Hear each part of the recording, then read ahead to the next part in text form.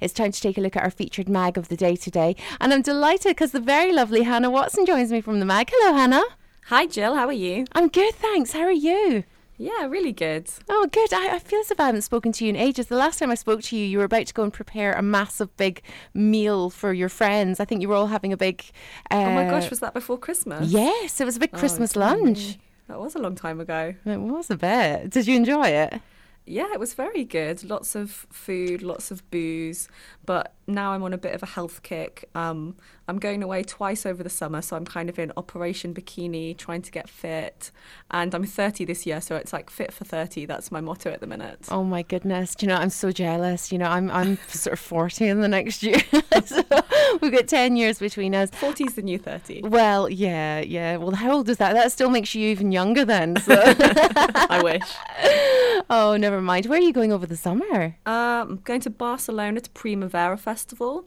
And then in August, I'm going to the States and going to New York and Boston. Oh, so jealous. Well, listen, if you need a travelling companion, you know where I am. Okay, I'll bear that in mind. Anyway, listen, we've got loads and loads to get through today. We've got some great stories from Take a Break magazine. The brand new issue is out, and we're starting off with our first story, which is, Oi sis, you've got my body. Yeah, so this is from a lady called Amanda. So Amanda stood in front of the mirror and she saw a reflection of a slim-toned figure wearing a pair of shorts and a bikini top. But unfortunately, it wasn't her. Her body was the one next to it, chubby and self-conscious in baggy clothes. She was only 11, but as she got ready next to her 16-year-old sister, she felt unattractive. Suzanne, her sister, was everything she wasn't, cool, slim and confident. She wished she was like her. They were on holiday in Florida with their dad. They were supposed to be enjoying themselves, but she was too embarrassed to even get in the pool. The years passed and Suzanne remained a slim size 10, while Amanda's weight crept up. By the time she was 16, she was a size 18. As the family wedding approached, Suzanne tried to help her choose an outfit, but she didn't know what to wear. She knew that Suzanne would be wearing something slinky, but in the end, Amanda wore a shapeless blue shirt with trousers and hoped no one would notice her. Her plan was going well until she hit the dance floor at the reception. She was shuffling from side to side when the music stopped. The DJ took the microphone and said, "This one's for you, Amanda." There was a silence, then suddenly Mr. Blobby's song began to play. As everyone laughed, her face was hot and she could feel tears in her eyes, but she thought, "Don't you dare, Amanda." She'd never let anyone know how she felt about her weight, so she smiled and laughed along with the others. Time passed, and when she finished school, Suzanne announced that she was getting married. Then she asked Amanda, "Will you be my bridesmaid?" She was filled with dread at the thought of wearing a dress. She wanted to say, "Have you gone mad?" But instead she beamed and said, "Of course." Suzanne picked her out a lilac satin frock, and on the day she stood next to Suzanne, who looked amazing in a white A-line gown. She felt 10 times her size. A voice in her head told her she would never have a wedding of her own. She'd never even had a boyfriend. She didn't dare approach a man in case he rejected her, and lads in clubs would shout fatty at her. She didn't want them to see that they'd got to her, so she'd laugh along and say, "Yeah, nice one, I've never heard that before." Years passed and she got a job in a school, but evenings were lonely, so she filled them with food. She'd buy a large packet of sausage rolls, get a Chinese takeaway or a KFC, and eat them all in front of the TV. And by the time she was 28, she was almost 23 stone. She struggled to find clothes to fit her and avoided having her picture taken. Plus, she was constantly tired and out of breath. One day she was just about to pick up the phone to order a Chinese when her mum Barbara phoned her. She said, "I've got something to tell you." "What is it?" said Amanda. Her mum said, "I've got ovarian cancer." Afterwards, she rang Suzanne and they cried together. And when she put the phone down, she made a decision. The shock of mum's news had made her think about her own health. She'd spent too long denying the effect her weight was having on her body. She finally had decided it was time to do something about it. So when Suzanne came over for a cup of tea, they sat down at the kitchen table and Amanda said, "I'm going on a diet. I can't keep living like this." She told her how unhappy she was with her weight. Suzanne said, "I knew you were sad about it. You seem to be hiding behind your bubbly personality a lot of the time." "How did you know?" she asked. "Because I'm your sister," said Suzanne. She took her hand and said, "If it'll make you happier to lose weight, I'll support you." So with Suzanne's support, she threw out all the sausage rolls in the cupboard and joined a local slimming group. She stopped going to KFC and started cooking vegetables, eating fruit, and she also took up swimming.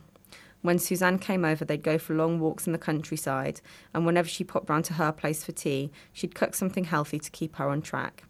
"I'm really proud of you," she said. "I know you can do it." And slowly, Amanda lost weight, and she realised something. When she was out with Suzanne, she no longer felt like the ugly sister. For the first time, she stopped comparing herself to her and began to like who she was. Then they had some wonderful news. Their mum was declared cancer-free. They went out to a bar with their cousin Claire to celebrate. This time she didn't wear a baggy blouse but a black sequin dress. As the night wore on, instead of men calling her fat, they complimented her and offered to buy her drinks. "No thanks," she said. "I'm out with my cousin."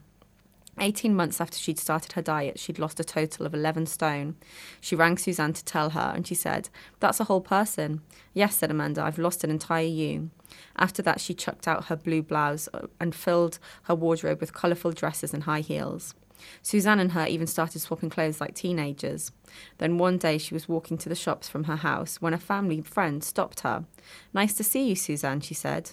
"It's Amanda," said Amanda. She looked surprised and said, "I'm so sorry."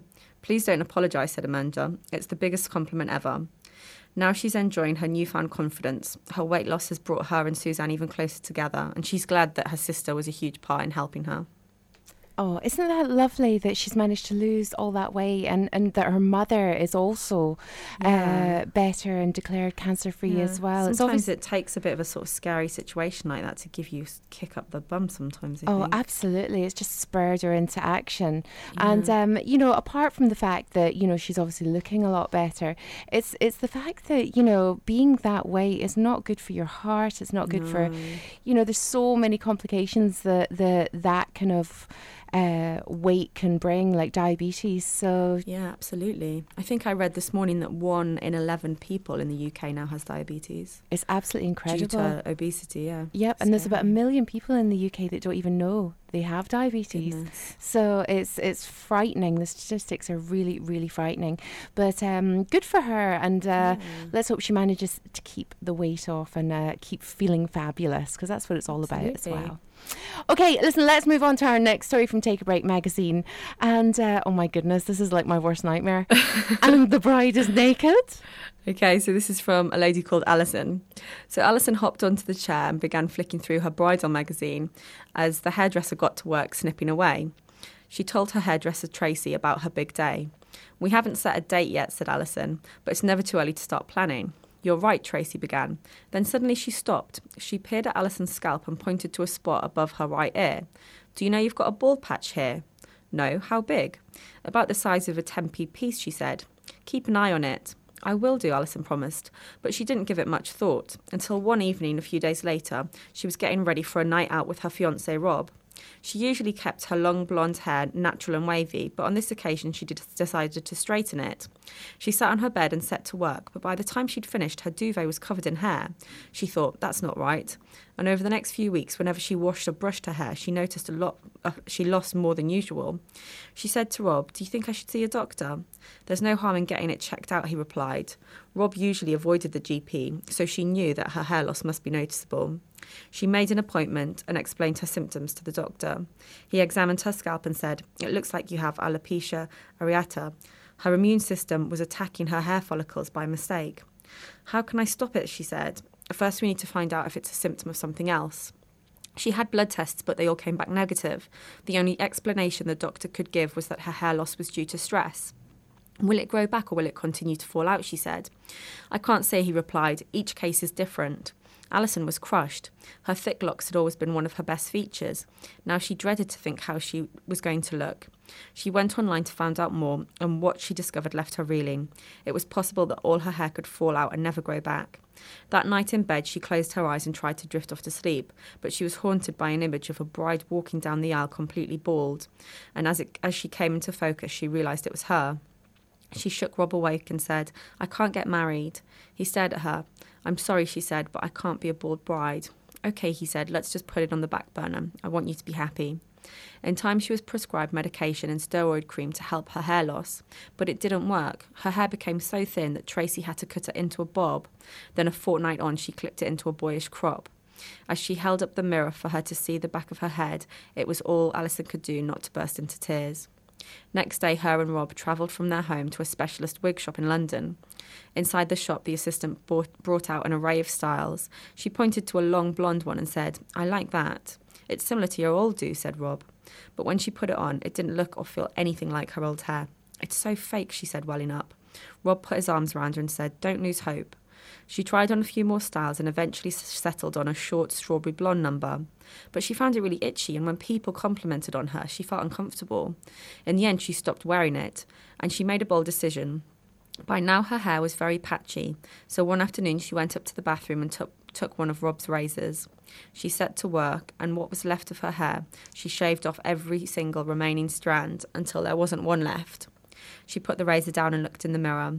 She thought it would hit her hard, but as she gazed at her reflection, she felt relieved. Yes, she was bald, but at least she was in control. And when her eyebrows and lashes fell out, Rob and her decided to treat themselves to a holiday. They went to Lanzarote, and she packed an impressive array of sun hats and wore a grey flat cap to the airport. But when she approached the security check, the guard said, "Remove your hat, please." A jolt of panic shot through her. Outside of her house, no one had ever seen her without a hat or wig. She glanced at Rob for support, but he was too busy putting his bag on the conveyor belt. She didn't want to make a scene, so she whipped off the cap, preparing for gasps and stares. But no one batted an eyelid. And as she walked through the security check, she thought, well, that was easy. For the rest of the holiday, she was hat-free and carefree, and her confidence soared. It made her think about everything she was putting off, and she came to a decision. One evening, she said to Rob, "I think I'm ready." "For what?" he said. "To make an honest man of you," she replied. He broke into the biggest smile and said, "You sure?" "I've never been surer," she said. "And there's one other thing." She started to explain to Rob, and he grinned. "I wouldn't want you any other way," he said. They booked a venue and started looking for a dress. They told their friends and set the date for 6 months later. On the day, she went to her friend Nikki's house. She helped her into an ivory gown, which she teamed with silver earrings. Then they travelled to the register office. Outside, she took a deep breath. Then she stepped forward through the door and began to walk down the aisle with her bald head held high. As she passed by, her guests turned to look at her. For some, it was the first time they'd seen her without her hair, but no one gawped. In fact, all she saw as she made her way towards Rob was wall-to-wall smiles. She felt as though she was walking on air. The ceremony began, and afterwards Rob and her joined their families and friends for a reception. People came up to her and said, "You look amazing." And hair or no hair, she really felt it. As they headed home, she said to Rob, "This is the happiest I've ever been." She thought she couldn't be a bald bride, but she was so wrong. It took her wedding day for her to finally embrace the real her, stripped, naked and beautiful, and now she's never looking back. Do you know, it's a woman's hair is her crowning glory, and I can only imagine from, myself. I mean, I have very fine hair and I hate it. I have hair extensions because of it. But to lose your hair must be absolutely crushing. I'd be heartbroken. I've got really long hair, and I feel like, I can't imagine it having it even cut shorter, never mind losing it all. Oh, I know. I mean, my hair is long, but, to have it all fall out and be patchy and bald like that, and then to lose your eyebrows and your eyelashes as well, that must just be absolutely crushing. It really must be. But it's incredible the way that the human mind works, and how resilient you can end up being, and how not only other people have managed to embrace it, but she's managed to embrace it herself, which is the most important thing. And you know what, in the picture she looks absolutely great and really happy and beautiful. Brilliant. Oh, well, do you know something? 2 happy endings today with 2 fantastic stories from Take a Break magazine. Thank you so much for joining us, Hannah. And obviously, if anybody wants to get the brand new copy, it is out. So do go out and get it. But if you can't and you want to take a look online, have you got the fully accessible web address? Yeah, it's www.takeabreak.co.uk. Fantastic. Hannah Watson, feature writer from Take a Break magazine. Thank you so much for joining us here on RNIB Connect Radio. Thanks, Jill.